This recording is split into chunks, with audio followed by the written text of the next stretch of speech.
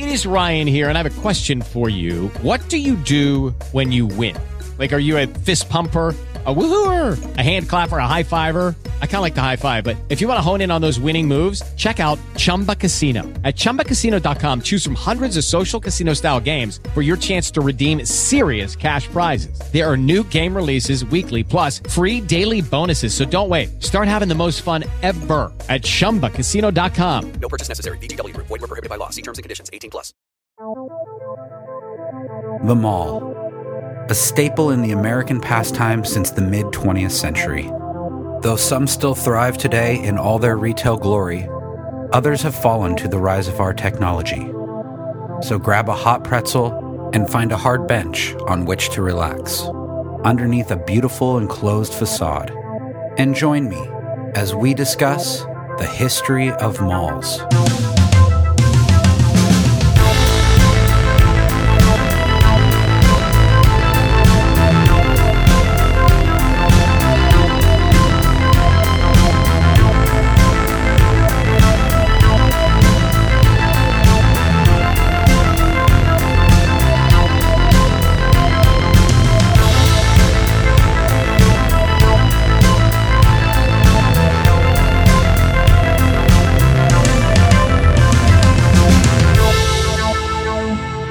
Hello, and welcome to this fresh new episode of the History of Malls.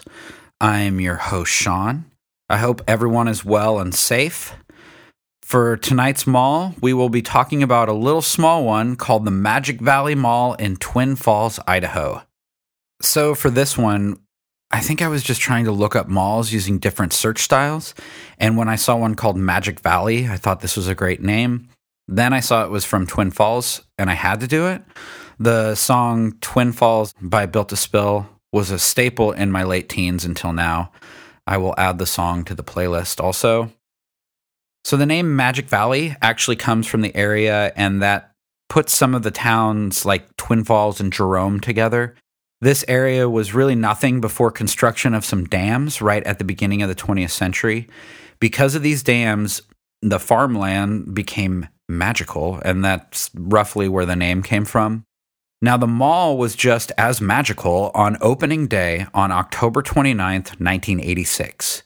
It created 433 new jobs in the 41 stores that opened. That the mall will get 70 stores total. The mall is one story, roughly 400,000 square feet on 60 acres, and it was estimated to cost $32 to $40 million to build. I guess the public was not really getting a real solid number when it came to the cost. A weird way the paper described how big the mall was is that they said that you could fit 320 average-size homes in it. You also had a ton of trees and flowers inside the mall, like any 80s mall. The mall was anchored only by two stores on opening day, a store called Shopko, which I'd never heard of, and it's a discount department store, and JCPenney. The Bon Marché would come only a little bit later in 1987, and then in 88, they would get the fourth anchor of Sears. So the paper did the opening of this mall correct. We last episode talked about Diamond Run Mall, where it was like a hated mall by the town. This one was different. When the Magic Valley Mall opened, the whole entire E section of their paper, the Times News, was all about the mall in some way. It was page after page. On the table of contents, it had stuff all about the opening. Then it had malls in American history, which is pretty awesome. The economic impact of the mall, a section about the anchors and the history of how it got to where it was today. And then there was, for many pages, article after article about the stores that were opening in the mall. They were really involved in this successful opening of the mall because the mall is still around today, so I call it a success. So for the opening ceremonies, they had a bunch of speakers, a ribbon cutting, and then a release of a ton of balloons. Approximately 500 people were there for this, and they got to enter the mall around 10:10 a.m. As you walked through the doors, customers were handed more balloons, buttons, keychains, all those trinkets that scream 80s. Like normal, you had a high school marching band. You also had Miss Twin Falls and Miss Idaho there. They interviewed the mall manager, which seems to be, like we've talked about, this was the highly sought single-man's job. And when they asked him about the opening, he said, quote, "I feel like a proud father with his new baby. And what a baby." I could just see a very 80s man. I can't even tell what age he is, but to say that quote is just odd. 2 days after the opening, you had Lewis from Sesame Street for a meet and greet, which is pretty awesome. And the day after that, at Shopko, you could get a picture taken with a Popples character. I don't know if anyone remembers Popples. My wife kept her Popples doll, and my kids will still play with it today. It was like the Tickle Me Elmo, or I don't even know what's the popular toy right now. But also for these opening ceremony days, you had the best of two worlds: a magician who was also a clown, but his name was Cecil Cesspool, which doesn't sound like I'm going to take my kids to go see Cecil Cesspool. There was no mimes, which I was sad, but there was the old-time fiddlers playing some fiddle music. And then you had something called Fubar D Robot. This completely intrigued me, so I looked it up. Fubar, which stands for Futuristic Uranium Bioatomic Robot. This robot put Pluggy and the Talking Christmas Tree to shame. I was laughing so hard watching this little video of just how ridiculous this guy is. I'll put a link for it on social media pretty early when this episode comes out, but he's ridiculous. So this robot would drive around talking to customers. He also just flirts with women. He has this giant fake nose, and his head spins a lot. It was crazy. He would tell... They have this whole backstory about him coming from another planet. He tells terrible jokes. It's great. So if anyone actually ever saw Fubar in real life, please get a hold of me. I'd love to hear your Fubar D Robot story, because he was ridiculous. Looking at some of the ads for the grand opening, you had a Keith Jurgensen's that sold pianos and organs plus other music stuff. You could buy a home organ for about $1,300. There was another store called Jeffrey's that had electronics, but also was like a Hallmark card shop. So electronics and Hallmark cards, interesting. But on opening day, you could get a Panasonic cassette Walkman for only $18.88. So when I picked this mall, I wasn't really sure which store I was going to feature during this episode. But I did find one when I was looking at the opening week of the mall. An author named Robin Lee Hatcher was going to be at the mall talking and signing her new book, Passion's Gamble, which is considered a historical romance novel. That sounds absolutely horrifying. I wouldn't want to read a romance. I'm not into romance novels, but when it's like historical... I don't know. I mean, it's probably not this, but when I first think of it, I think of like some love story during the bubonic plague where they're wearing those bird masks with potpourri covered in it. It sounds terrible. But she was doing a book signing, and she was doing it at the featured store for this episode, which is Walden Books. So if you remember in previous episodes, they had another rom-com wine and bread night at Walden Books. I guess it's just the rom-com romantic historical novel place. I'm guessing this is the place where my grandma got all her romance novels that were on a bookshelf in a wood-paneled room with a giant wicker chair that just smelled like books. So, Walden Books. I used to go to Walden Books because they would have the new edition of Compute Magazine where you could read that quick run DOS prompt thing and hit go, and it would make a 8-bit rocket go across the screen. So I would grab the magazine, try to memorize it, and by the time I got home in an hour, try to do it. And I never did a very good job. I would have to get the magazines from the library. But anyways, this was a popular bookstore in the mall. So from an article about Walden Books on opening day at Magic Valley Mall, they said they specialized in books, greeting cards, magazines, computer software, and audio-visual cassettes.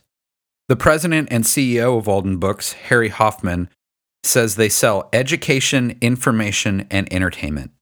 The bookstore started in 1933 as a rental library by Lawrence Hoyt and Melvin T. Kafka. The reason they started this rental library was hoping it would help people during the Great Depression, which is interesting with everything that is going on now in the world, how they services are making things free for us who are trapped in the house and everything. It kind of had that same kind of feel. They were giving people hope by letting them rent books during the Great Depression. They would actually put these rental libraries in stores that were already established. Once the paperback book came into play, it was very popular and it was pretty cheap to make. Holt took that idea and turned Walden Books store into retail stores in the 60s. Kafka decided to retire and sold his half to Holt. The name actually came from the place where Holt grew up, which is Walden Pond in Massachusetts. By 1978, Walden Books had 500 stores.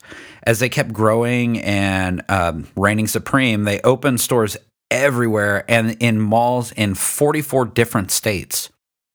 As time went on, they even opened different types of stores like Walden's Kids, Walden Software, and then they even had stores called Walden Books and More in 1984 it was more of like something that wasn't limited to books or anything like that.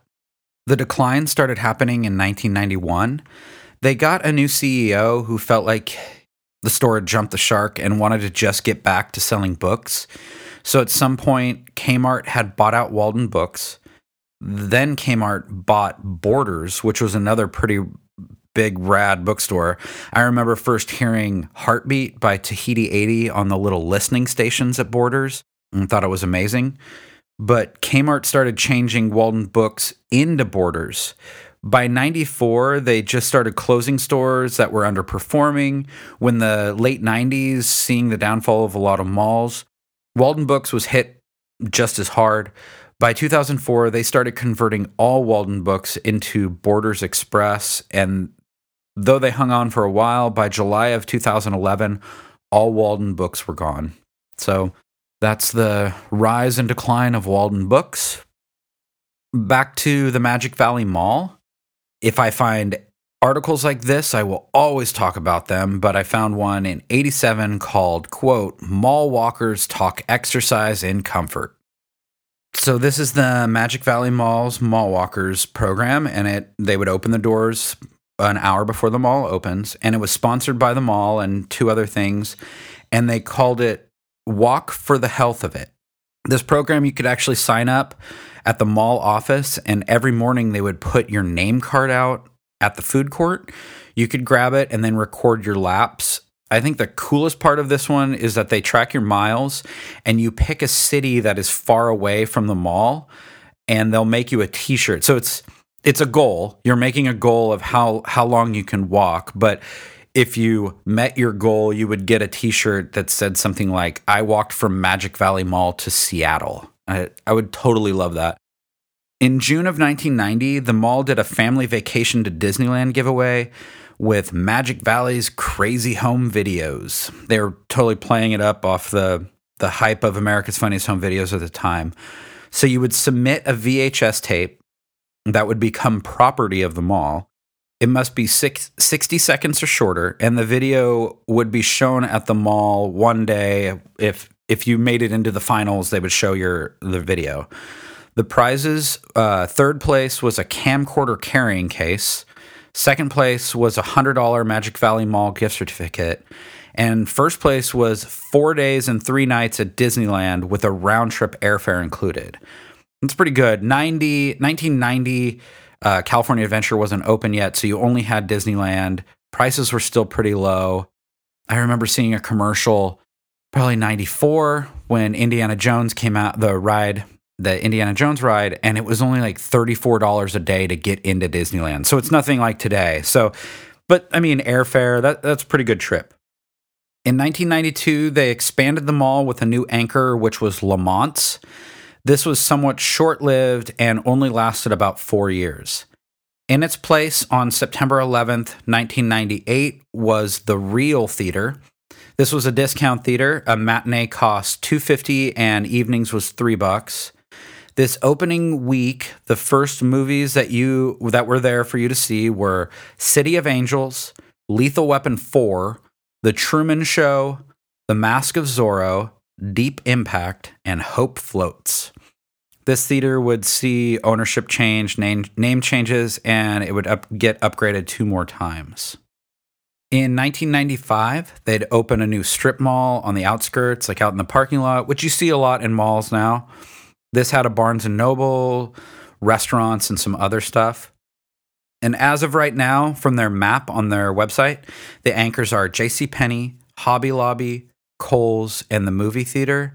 I think one of the anchors is empty where Shopko used to be, who announced that they closed in February of 2019. So this is the Magic Valley Mall. I like this mall.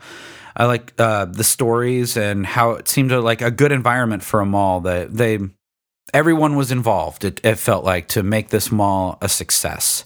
If you have a picture of the directory, I would love to see it. You could send it to me at Instagram, Twitter, or Facebook at History of Malls. You can also email me with a suggestion for a mall.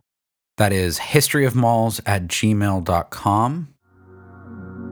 And for this episode tonight, we have a song by Glitta Boy called Sunshine Bay. Thank you and hope to hear from you soon.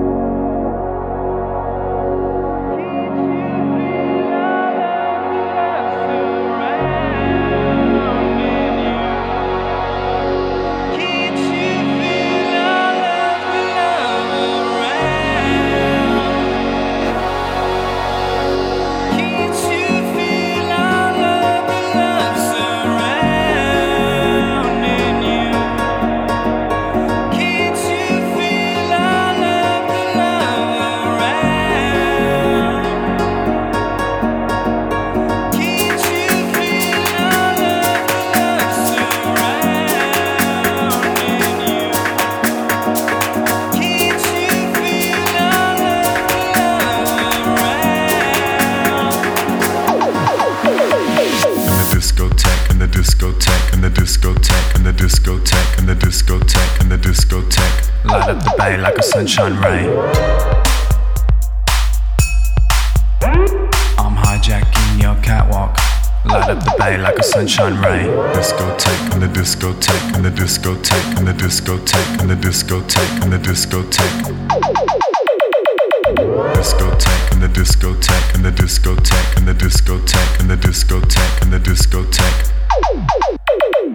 I'm hijacking your catwalk. I'm hijacking your catwalk. I'm hijacking your catwalk. Light up the bay, light up the bay. I'm hijacking your catwalk. I'm hijacking your catwalk. I'm hijacking your catwalk. Light up the bay, light up the bay.